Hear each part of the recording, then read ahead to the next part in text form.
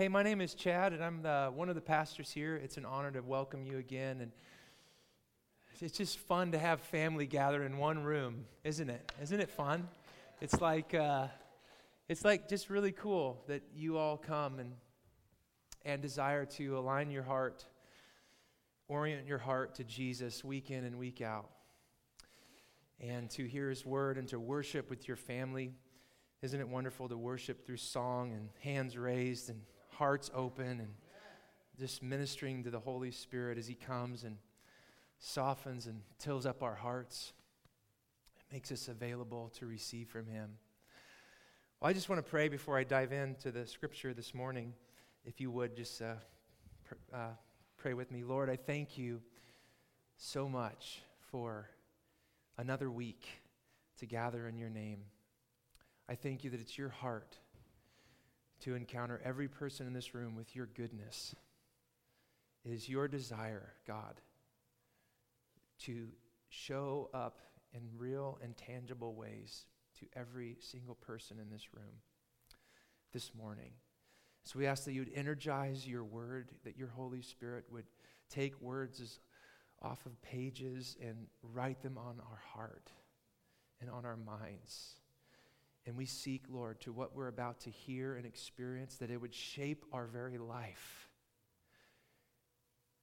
in every capacity.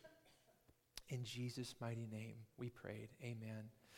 Amen. Our passage this morning is, be imitators of God, therefore, as dearly loved children, and live a life of love, just as Christ loved us and gave Himself up for us as a fragrant offering and sacrifice to God.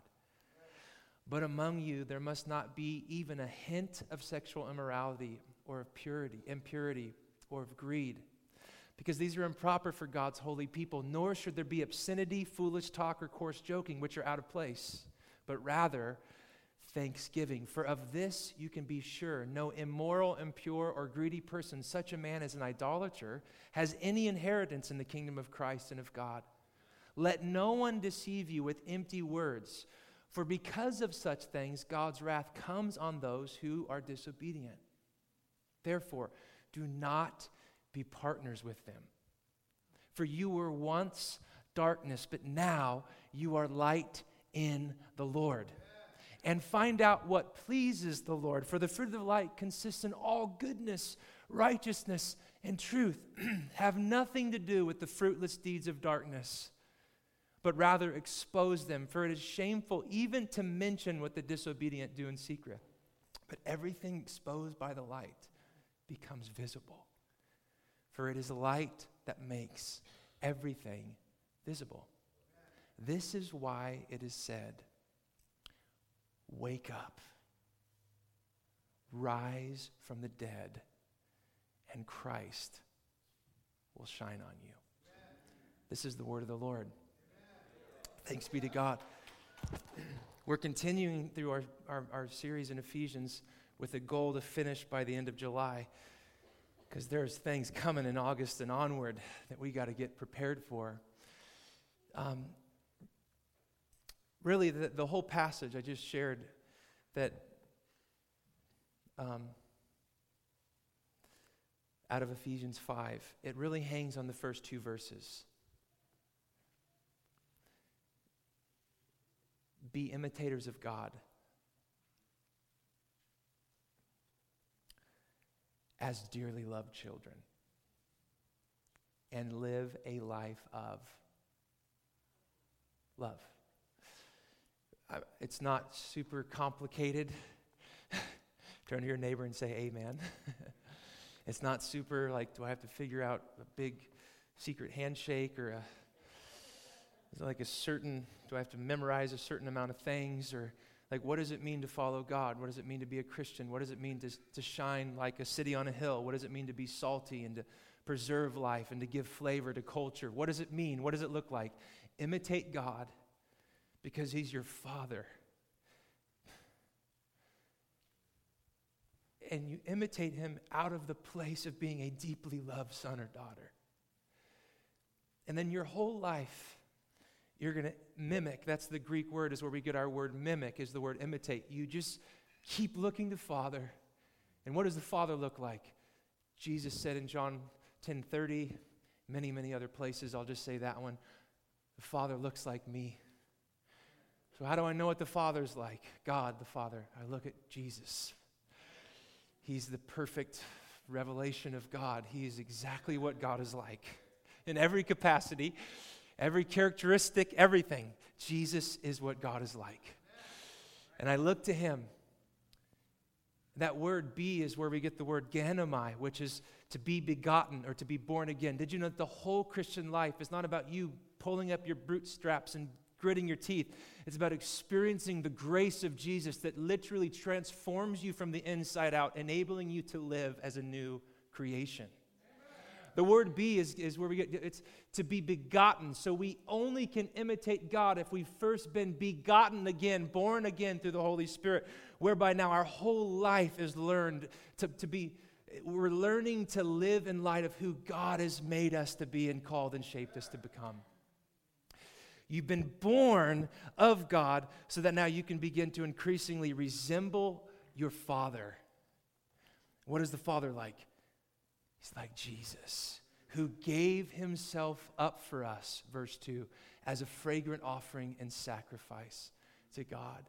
Did you know that your whole Christian journey, not just you individually, because this is all written in the plural, to the church of Ephesus, to the church at Cornerstone Church, your identity is to mimic your Father in love and to continually look and experience and receive that love that then continues to transform your life, and that love that continues to spill out of your life to those around you.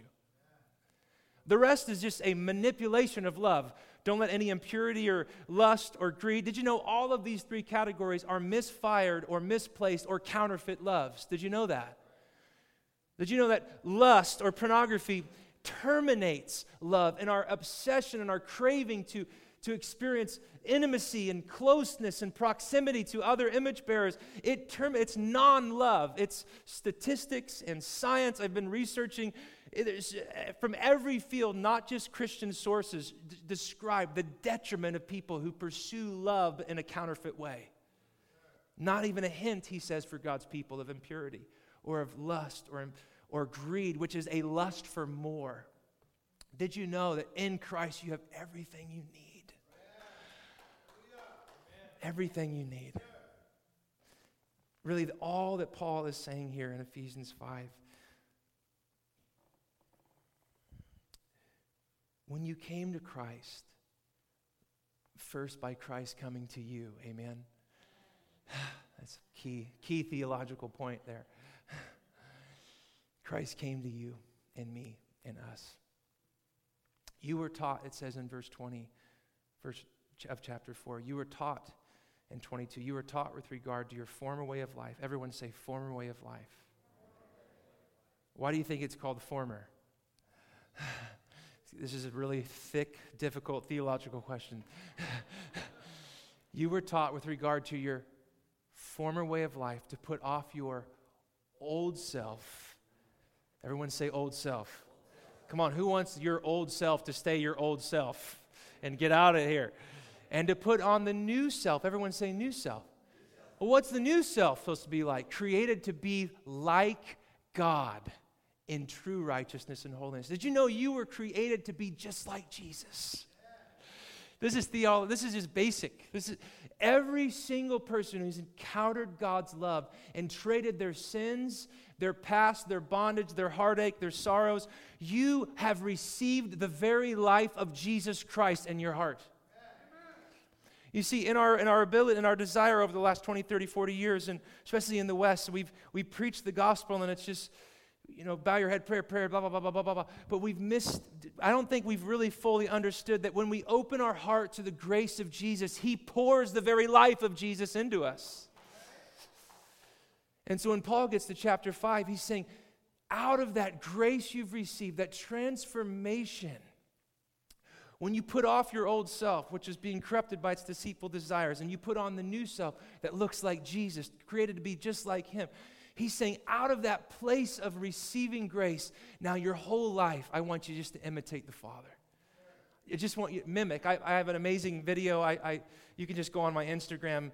But my son Benjamin right now, he's almost 2, and he's just our pride and joy. The others are too, but come on, it's okay. He's the youngest, so.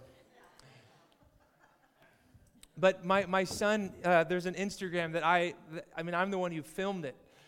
But every time I still watch it, it just moves me. And it's where I do something and he mimics me. Come on, anyone have kids or grandkids that do that? How many know that's how we learn?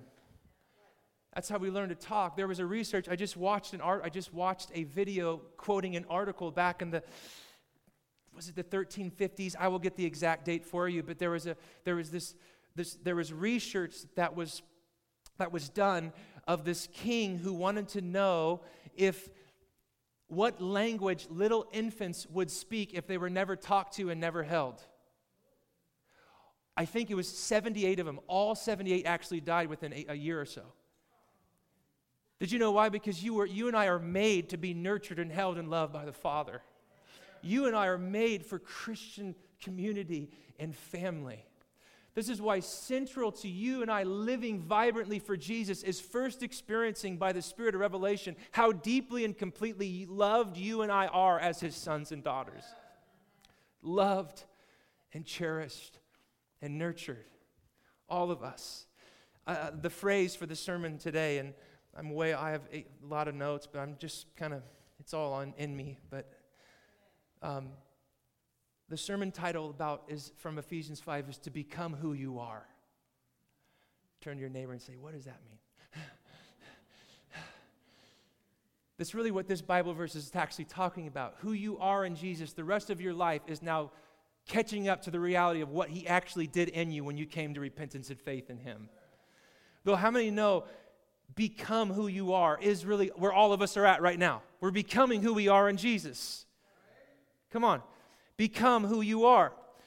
Even if all we had of all 66 books of the whole Bible, even if all we had was Ephesians, which is a pretty darn good one if I may say so myself, from this one book alone, 6 chapters, it takes about 14 minutes to read or quote, whatever.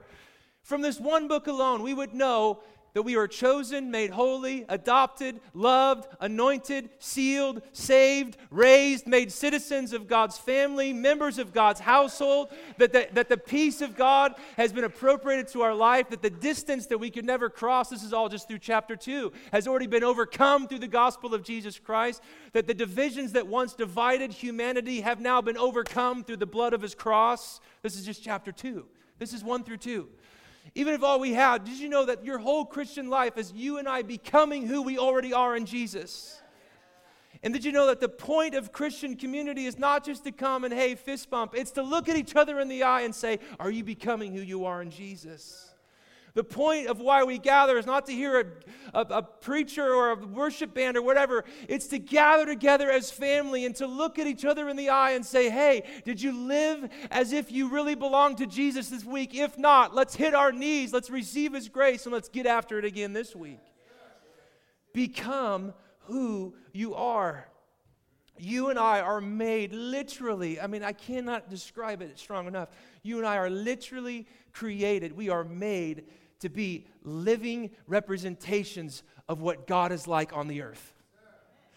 This is why Paul's number one metaphor, there's a billion metaphors for the church. I'm not going to go into all of those, but one of his favorite is you and I are the body. What is a body's purpose? Not a trick question. The body's purpose is to hold up the head. Forget it. Awkward. And did you know that Jesus Christ is the head? Did you know that immediately takes any necessity of comparisons or competition? There's already one who's the glorious head. That means all of us, which is what all of last week's sermon, it's on our website, was about, that within this unified body, there is a beauty of diversity of gifts, sons and daughters, reaching their full potential, imitating God their Father. What is God the Father like? Like God the Son, Jesus Christ, who poured out His life to bring us back into this thing called life. I would argue we never imitate God more than when we forgive others. Can I just make a theological point here? A teaching. Back in verse 32, it says this. It says, be kind and compassionate to one another, forgiving each other just as in Christ. Everyone say in Christ. Just as in Christ, God forgave you. Say, God forgave you. So here's how it works. Every time God forgives, which how many know, if I'm going to mimic the Father, what do you think the number one thing God's busy doing all the time, all over the planet? Come on, if you have kids, you should know that answer, or grandkids, or teenagers, or something. God is perpetually forgiving. Can we say amen in the house?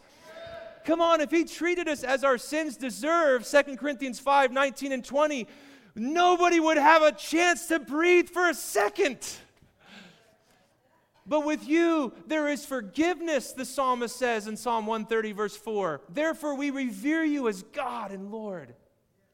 I would argue in this command to mimic God or imitate the Father, we never imitate God more that within the context of community, instead of retaliating, getting even, or holding grudges and growing bitter, when we choose to forgive, we are never more manifesting what God is like in community and to the world.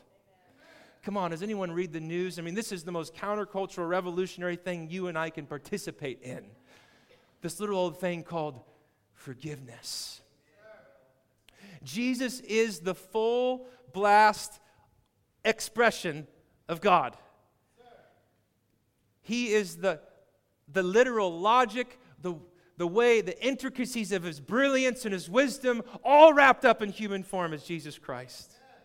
And as Jesus Christ is coming into his glory in John chapter 12, when he's lifted up on not a throne but on a cross, at the most clearest, most dynamic, glorious expression of what God is like would be the moment when Jesus is hanging there bare, Psalm 22. If this is the full crescendo of the glorious Son hanging in our place, surrounded by two criminals, what is Jesus doing from that place? Remember, we're to imitate God. This is my argument. We're never more like God than when we... What is Jesus doing as he's there, full blast, displaying the glory? Father, forgive them. You and I, listen, yes, it's signs and wonders. Yes, it's holiness. It's all about this passage. But I am arguing that if we're going to take Christian community serious, which why does that matter? Oh, I don't know, because it's through the church he's revealing his glory to the world. Community, people, it's all in the plural. It's not you, me, my, private. It's us. It's we. It's what Christ is doing amongst us. What is Jesus doing on the point of the greatest revelation? Literally, the Son of God laid bare, Psalm 52:10. He's laying bare his holy arm. And the sight of all the nations, they're seeing the salvation of God. From that place, Jesus Christ says, between two condemned criminals, Father, forgive them. Be imitators of God, therefore, as dearly loved children, and live a life of love, just as Christ loved us and gave himself up for us as a fragrant offering and sacrifice to God. Did you know that forgiveness is costly? If you've forgiven, you know that that's true. Someone always has to pay for the exchange. For the washing of the stain of sin to be removed, for the removal or cancellation of the debt incurred. And did you know, beloved, that debt has been paid? We don't have to hold sins against each other anymore. The debt has been paid. And when we choose to walk in unforgiveness or resentment, remember, we're called to imitate God, never more like God than when we forgive. We are saying that the blood of Jesus is not good enough for their sin. Only mine. Beloved, when we hold on to our hurts and our sins and our trespasses against us, instead of releasing them and the ones that hurt us, we forfeit the healing stream of the grace of Jesus Christ that wants to wash over us like a river. Did you know that to find the courage to forgive, to mimic God the Father, to mimic Jesus Christ, which is our whole Christian life experience, you and I don't look at the person or the problem. How many know if you do that, you'll get discouraged or more angry? Come on, can I get a witness? Am I the only one that's have a hard time forgiving people who've hurt me? Thank you. But when you look at the person or the problem or rehearse it, how many know you usually get more agitated than get closer to forgiveness? Can I get a witness? You and I do not look to the person or the perpetrator or the problem to get inspired to forgive. Everyone say, You and I do not look within for our own grit or moral fortitude. Man, because how many know if you looked within, you would never get around to feeling like you would actually want to forgive the person you want to rip their head off. Okay, I'm just speaking the truth this morning. The only way we can find the strength and the resolve and the resources is by looking at the bloody love of Jesus Christ. And as we gaze long enough at Him in this place of pouring out His life unto death, when we look and gaze and we become aware not only of our own need for forgiveness, are we empowered then to forgive others? It's the only possible way. This is why the Scripture works. As in Christ, God forgave you. Every time there is a transaction of forgiveness between God and sinful humanity, it goes through Jesus Christ. You have to see that. It is always costly. Is He dying every time? No. He died once and for all, Hebrews 9:26, at the end of the age to do away with sin by the sacrifice of Himself. But it's always, this is again, 30, 40, 50 years after Jesus. 30 years after Jesus, Paul is writing. You're imitating the Father, and the Father is still forgiving all of us in and through Jesus Christ. So we don't get around to, I hope I feel like forgiving, I hope I feel like imitating God today, and I'm never more like God than when I choose to forgive the hurts, wounds, sins, struggles of those against me or those I've committed. I look to Jesus to find the strength and the source in order that enables me to walk in forgiveness. And if we're looking to Jesus, we will be rescued. We will be rescued from the darkness. Imitate God. That's the passage. Become what you are in Christ already. It's true of you. Now live like it. How many know if we live like the truth of what God the Father has spoken over us through His Son Jesus, it would be radically different. The space between what is true of us in theory and confession and what is becoming true of us in our function or our reality. Forgiveness is no small thing to Jesus Christ. Forgiveness is to be the predominant culture for those who participate in His kingdom. Aren't you glad?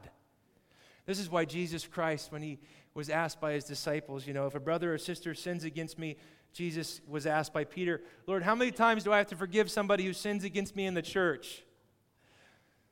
Once, perfect. As many as 7 times, Peter asked. Jesus said, no. Not 7 times, but 77 times, or 70 times 7 times. Someone do the quick shorthand math. 490, thank you. When we're secure in the love and mercy of our Father, we are filled with the capacity to release others into the arms of the God of mercy and grace that we've experienced. And those who are in Jesus Christ through repentance and faith, who've trusted Him for their very life, for everything. When you're in Christ, the love that God is calling us to imitate never originates with us. It always flows from Him. Do you know why that's important? If it originated with us, we would probably believe that if, depending on our emotion or what happened to us, or we're having a grumpy or a bad day, we would probably go, I don't have the resources, I can't forgive you. But thank God, the source is found in God, who has an infinite supply of grace and mercy and love. I love this. In Him we have redemption, verse 7 of chapter 1. Through His blood, the forgiveness of sins, in accordance with the riches. Someone say riches.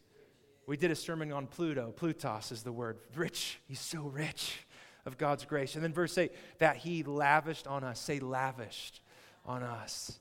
This is out of the place of which we're to imitate the Father and stand in the forgiveness of Jesus and pursue a lifestyle of forgiveness. Become who you are. It takes time to learn to live out of the new self. Can I get a witness? Come on, somebody. It takes time. I've been on this journey for a long time, for 18 years, and I'm still a knucklehead. And I'm not self-deprecating or false humble. All the time, especially on my prayer runs, me and Jesus have conversations. You would think I'd be further along by now, but how many know I'm not finished yet?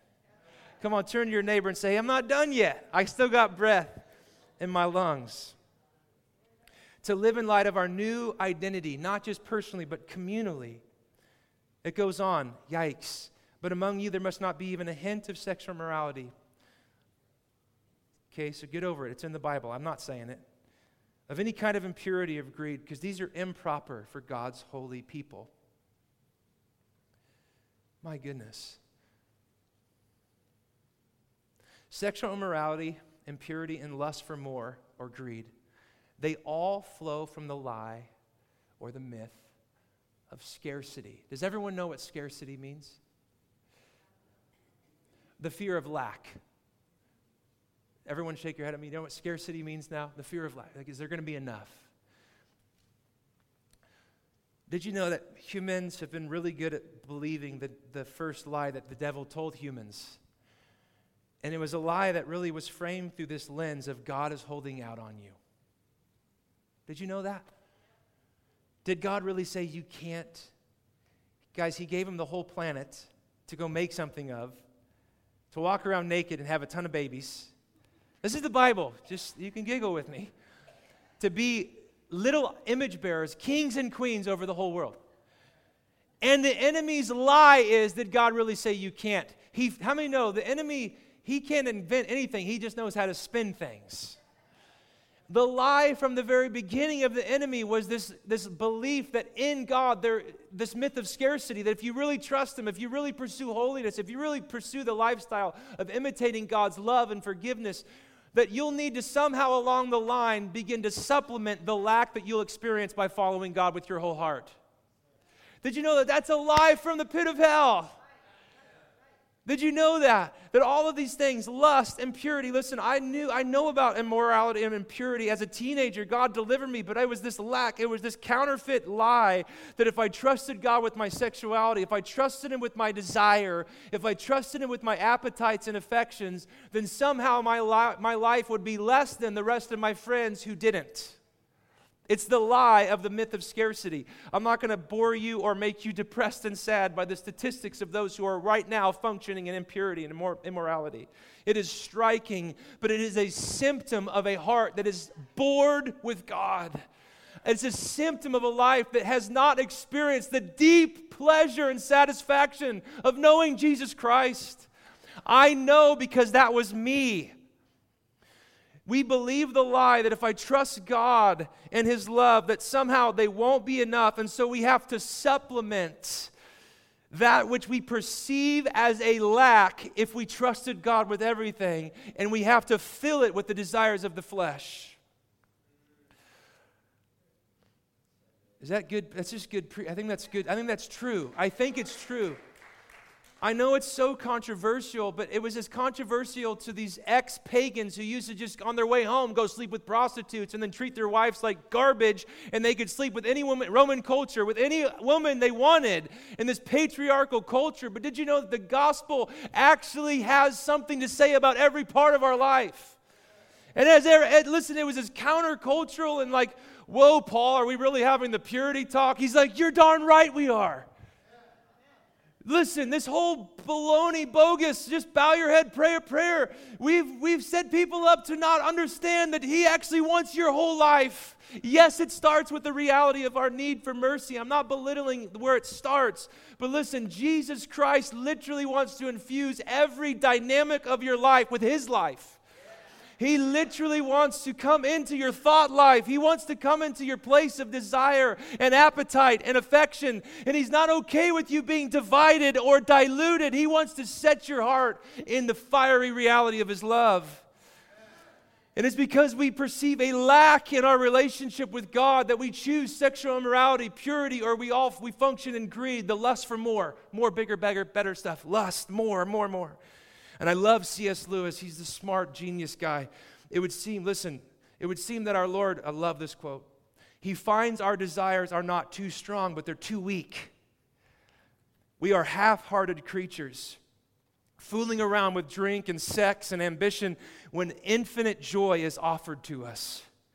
Like an ignorant little child who wants to go on making mud pies in a slum because they cannot imagine what is meant by the offer of a holiday at sea.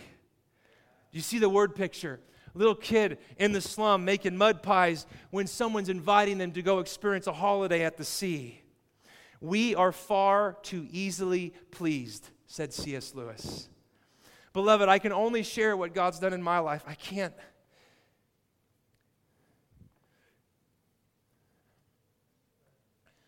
I didn't overcome lust or impurity by just trying harder not to have lust or impurity.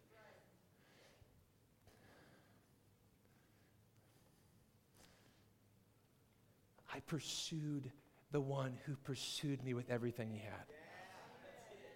And then we've done so much harm in this pitting grace against works garbage. We've hurt people. Guys, God actually loves. He saves us so that we can pursue him with everything. We don't earn anything. But listen, I didn't just, God, here's all my lust. Here's all these things. I didn't just have a hint. I had a whole heap. Come on, somebody. Okay, anyway, I'm just talking about me, 16-year-old me. But listen, when I gave Jesus everything, he gave me all of him. And then he said, son, I will have as much every time you turn your heart to me, every time you wake up early before school. I will have more waiting for you as you seek my face above everything else than you'll even know what to do with over a lifetime. And so many of us are we're so bored. We're living under the myth of scarcity that if I trusted him, I got to supplement it with greed, lust, with the next car, the thing. Beloved, it's because we need a greater revelation that the life Jesus is offering us is better than what we could ever produce alone or on our own. Jesus does not need a supplement.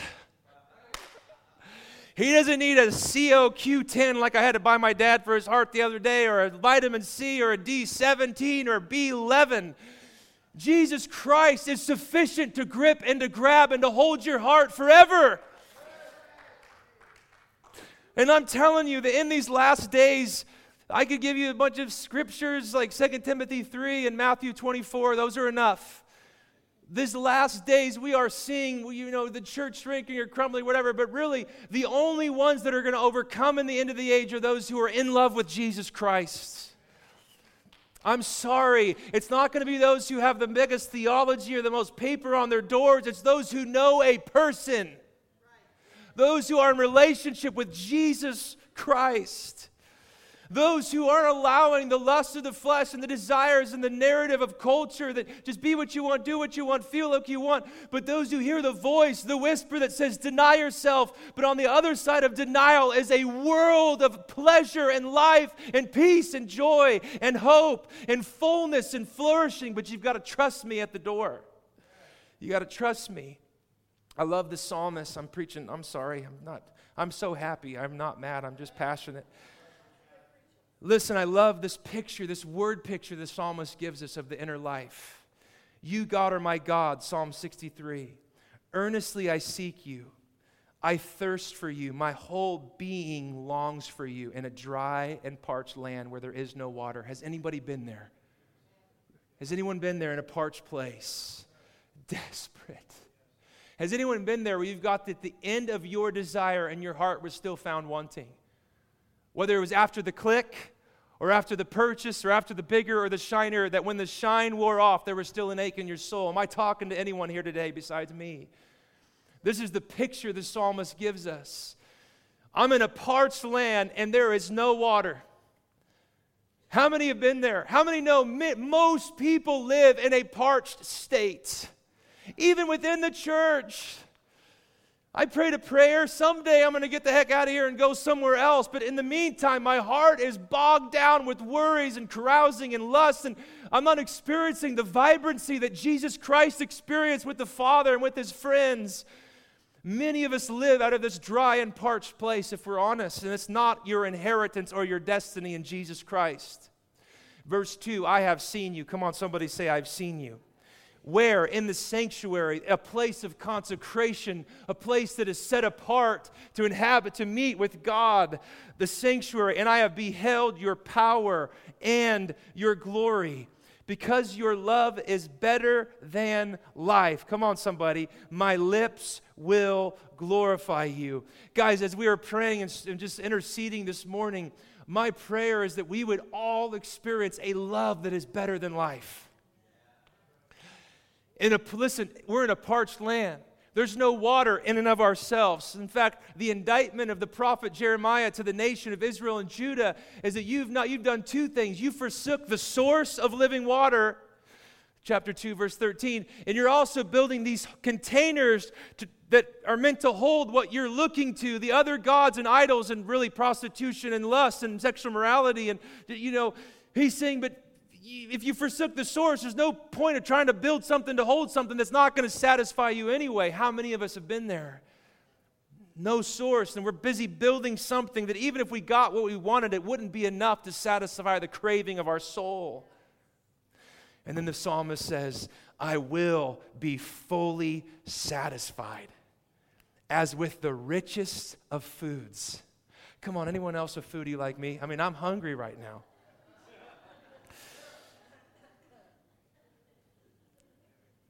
You are not meant to live a dull and bored Christian life. I have a lot of people in my life who are better at a lot of things than me. My dad's got better, he prays for more people than I pray for. Rob has more, he's a doctor, a PhD. Corey prays longer and louder and harder. Patty doesn't ever quit being passionate for Jesus. Andrew has a heart for the lost like no one I've seen. Emily's more relentless to pursue a generation to see them saved and set in family than anyone I've ever met. I got a lot of people, but you know what I do carry and I bring to the table is I will never budge that every believer is intended to live out of a fiery reality of God's love. Every single person. It has nothing to do with your personality, nothing to do with your age, your sex, or your race. God literally wants you to be burning on the inside for His presence and for His love. He is not okay with you being indifferent. He wants you to come alive in love. And this is why Paul says within the family of God, there's not room for a hint of any counterfeit love. Not impurity, sexual morality, or greed. And if you struggle with any of those things, please bring someone in on your struggle. You are not condemned in your sin. He didn't come to condemn you. He came to save you and to heal you and rescue you. If it's something you struggle with, man, talk to me. Talk to somebody. You don't have to struggle alone. Come on, somebody. If you don't know where the fruit is or where the water is, someone in here knows how to take you to drink from a well that will actually satisfy your soul. You don't have to be alone in your sin. And these words were as counter-cultural then, 2,000 years ago, as they are now. Not even a hint. Back off, dude. How many know if you give him a hint, you'll end up losing a heap? Come on, how many know it's the nature of sin and compromise? It takes you further than you wanted to go, and it keeps you longer than you wanted to stay. This is why Paul says, right at the beginning, not even a hint. Don't even open the door. Come on, how many today want to say, I need to close some doors to some things? Can you shake your head at me? You know what? I'm going to close some doors. If this is really true, that there is a life that is offered me in Jesus, that the psalm, I could be fully satisfied, I might want to seek that out. I might want to run down that path with all my heart. There's only two kinds of people in the end, C.S. Lewis says. Those who say to God, thy will be done, and those to whom God says in the end, thy will be done. All that are in hell, choose it. Without that self-choice, there could be no hell. C.S. Lewis. Jesus, why do you care about that part of my life? Because he desires, Psalm 51:5, he desires truth in your inmost being. God wants the truth of his love, the truth of his word, the truth of his wisdom. He wants truth to so encompass and envelop and fill who you are in the core when no one's looking around. Why? Because the truth sets you free. Jesus Christ died and rose and ascended, and the Father in him poured out the Spirit, not so we could live bound to this and a little bit of that, but so that you and I, from the very depths of who we are, could experience life as it was meant to be lived. The life that looks like Jesus. Why does he care about that part of my life?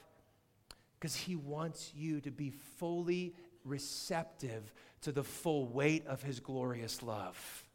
And if you're busy fooling around like a little kid in a slum in a mud pie, when he's offering you holiday, he's offering you the kingdom, he's saying, dude, drop the bucket, get on the plane, and let's go on a journey exploring the full riches of who I am and what I've done. This is what he's calling us into. I love this, and I'm going to close. I'm not going to get to any of that, so forget it. I'm reading a tremendous book right now called The Gospel Comes with a House Key. I'm reading a couple books. I'm in another class right now, but this book has really got my attention. It's written from a lady who was a PhD on the East Coast and was one of the main forerunners of the LGBTQ community. A radical proponent. I mean, she was a culturally elite, like big-time leader in the world. Her name's Rosaria Butterfield, if you want to go look her up so you can see it's all true. She's the one writing her own book. Anyway, she comes to faith in Jesus Christ because there was this couple that every Sunday night had an open table. And anyone could come to dinner.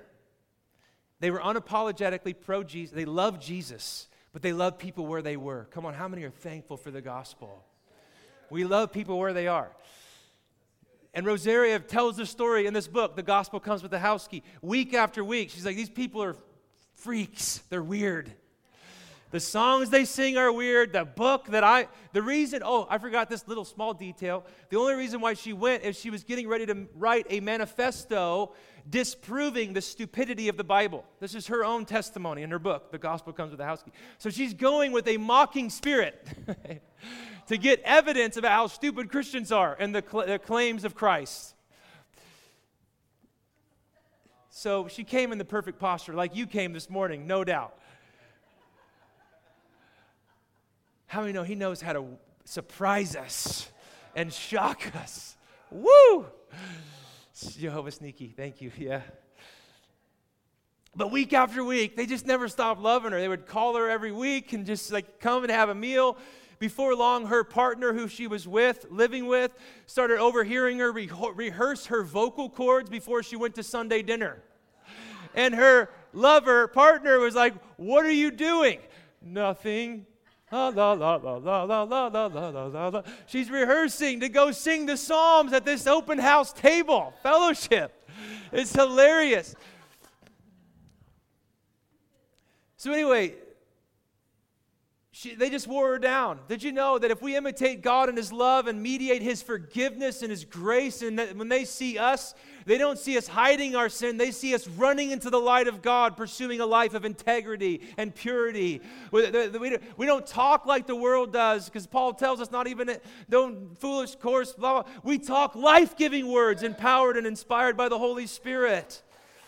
And she kept coming to this meal and to this house, and before long, it's like everything she could peg against them melted her heart. And here's what she writes, not me. This is a direct quote from the book. Christian conversion always comes in exchange for the life you once loved. For her, it was really costly. She was a PhD, and I mean a culturally elite in this community. Conversion to Christ is the exchange. This is where many of us, this is why, just pray a prayer.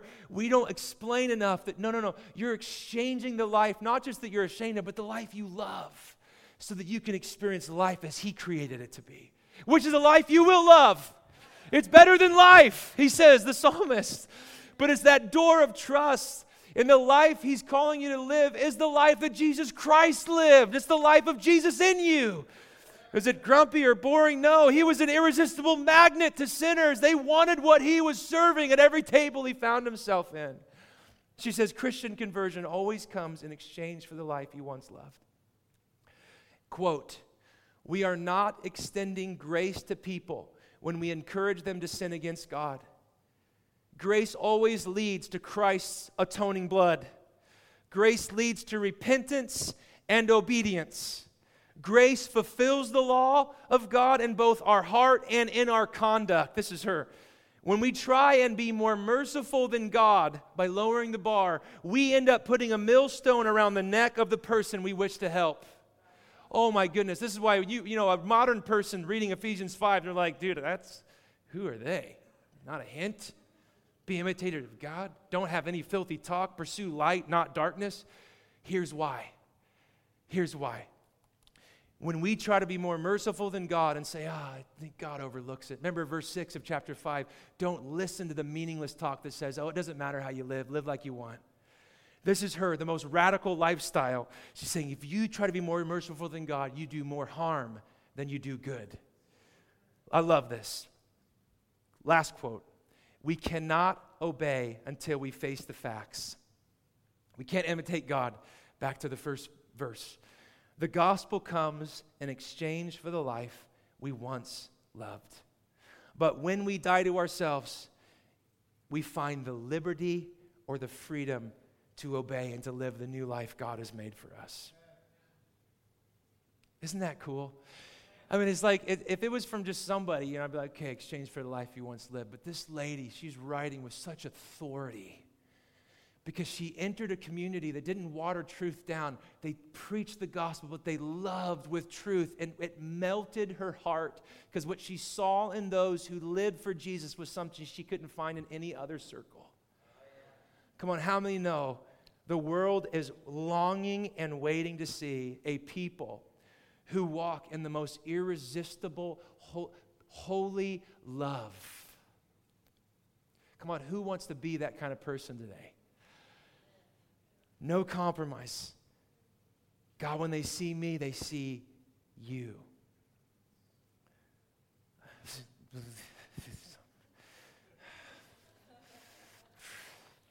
That's enough.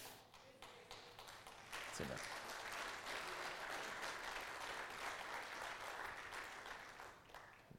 Practically speaking, I didn't get to go into any of I can unpack it later.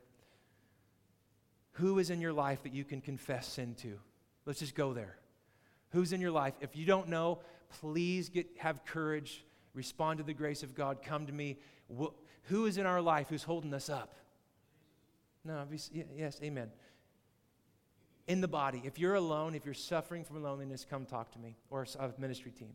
Who's in your life? Who is in your life asking you questions about walking in purity and integrity? Not someone who beats the heck out of you with the Bible that says you blew it again. They're saying, no, become who you are. You got this. This is who you are in Jesus. He's made you holy. Now live like it. Who will look at you in your eyes and ask you, are you satisfied in Jesus Christ today? Or are you trying to supplement? Come on, somebody. We need people like that in our life. Who are you in the trenches with in your daily life where you're seeking to imitate God and His love? Become who you are. G.K. Chesterton, he's way too smart. I don't read him. I don't understand him. But I understand this quote. The Christian ideal has not been tried and found wanting. It has been found difficult and left untried. He's a genius. The Christian ideal, listen, it's not like those who run after fulfilling the Sermon on the Mount, living the lifestyle of Jesus is like, oh, that was a bummer, didn't satisfy my heart.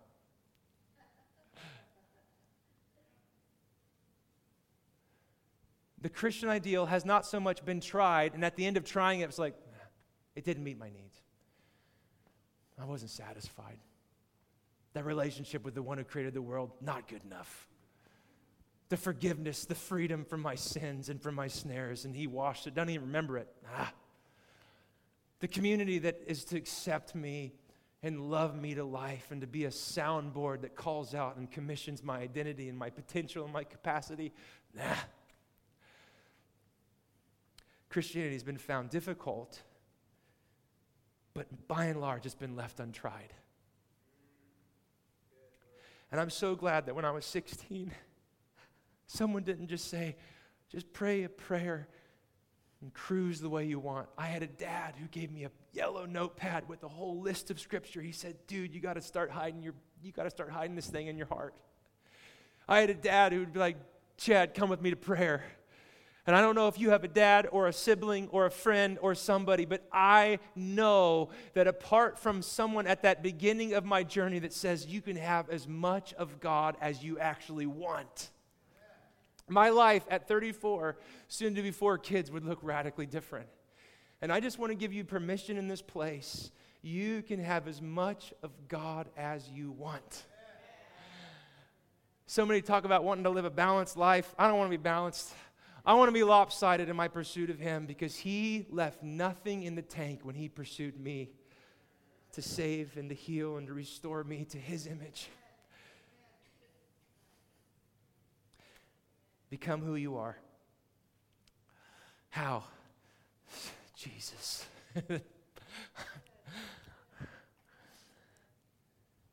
Become who you are. How? Put it on your calendar. God, meeting with you is the most important meeting of every day. Come on. But Jesus, I don't have any community. When's the last time you texted or called or were that annoying friend that said, until we start getting together and pursuing this lifestyle together, I'm not quitting? When's the last time we exhausted all of our resources to pursue the community that God wants us to experience? Probably none of us. Some of us have tried. I'm not denying that. Beloved, Jesus Christ has made a way for us to experience life as God designed it. May you and I be like little Benji. Wah-wah. He imitates me. And when my son imitates me, even though he can't pronounce the words yet, every time he imitates me, it moves my heart. And even though you and I fumble over our feet, and every time we take a step responding to the love that draws us and calls us, the Father says, that's my son, that's my daughter. I'm so proud of him. God has a huge Instagram account. He sees everything, so he sees all your stuff, so thank you, Jesus. But every time he sees us throughout the day, turning and responding to the Spirit instead of the flesh, every time he sees us forgiving instead of fighting, every time it's like he's there to capture it, and he says, that's my son, my daughter. I'm so proud of them, because they're trying, they're walking, they're seeking to imitate me. To experience gospel life, you've got to trade the life you once loved. I'm sorry, I can't water it down, because when you water it down, it loses its power. I don't know if that's you today, but if you want to maybe start a renewed journey or a journey for the first time, I have no idea. But you say, Chatty, I want to start that journey. I want to trade the life I once loved for the life that Jesus Christ literally died and rose to give me. If that's you, could you just stand where you're at? Is there anybody here today? Your knees are knocking. Praise God. Anybody else? I want to trade the life I once loved.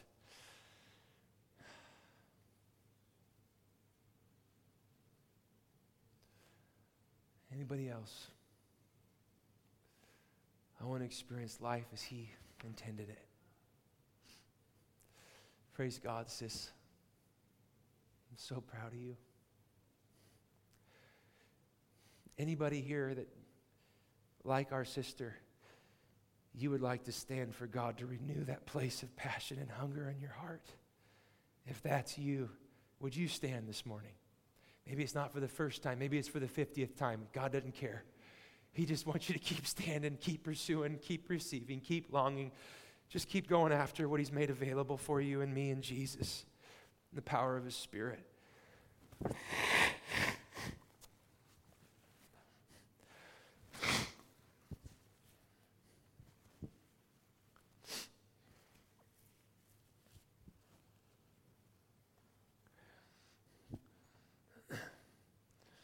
Just say, just in your own heart, Jesus, I trade the life I once loved for the life you died to give me. Which means I bring my sins and my struggles, my past, my regrets, but I also bring my present and my future. And I want to experience life as Jesus Christ intended. I want to imitate God, my Father. I want to live that life of love, which means that life of fullness and abundance and flourishing. I want to trade my impurity, my counterfeit loves. I want to lay them down at the altar today. And I want to experience love as it really is. It's true love, the love of Jesus Christ. He poured out his life so he could pour his love into us, transform us.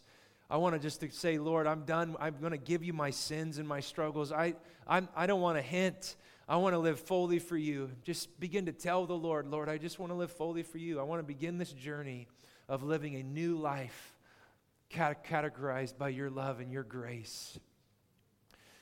I trade. Just say, Jesus, I'm trading up today. That's the thing. It is repentance, and there is sometimes tears, but guys, he's offering us his life in exchange for ours. Thank you, Jesus. And just say, I receive forgiveness. I receive cleansing this morning. I receive new life this morning. I receive the life of Jesus Christ this morning.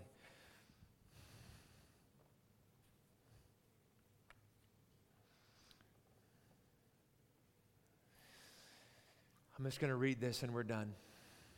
This devotional changed my life as a teenager. Hopefully it changes yours, even if you're not a teenager. See, it's really a holy book. It's got a gold cross on it. You're welcome.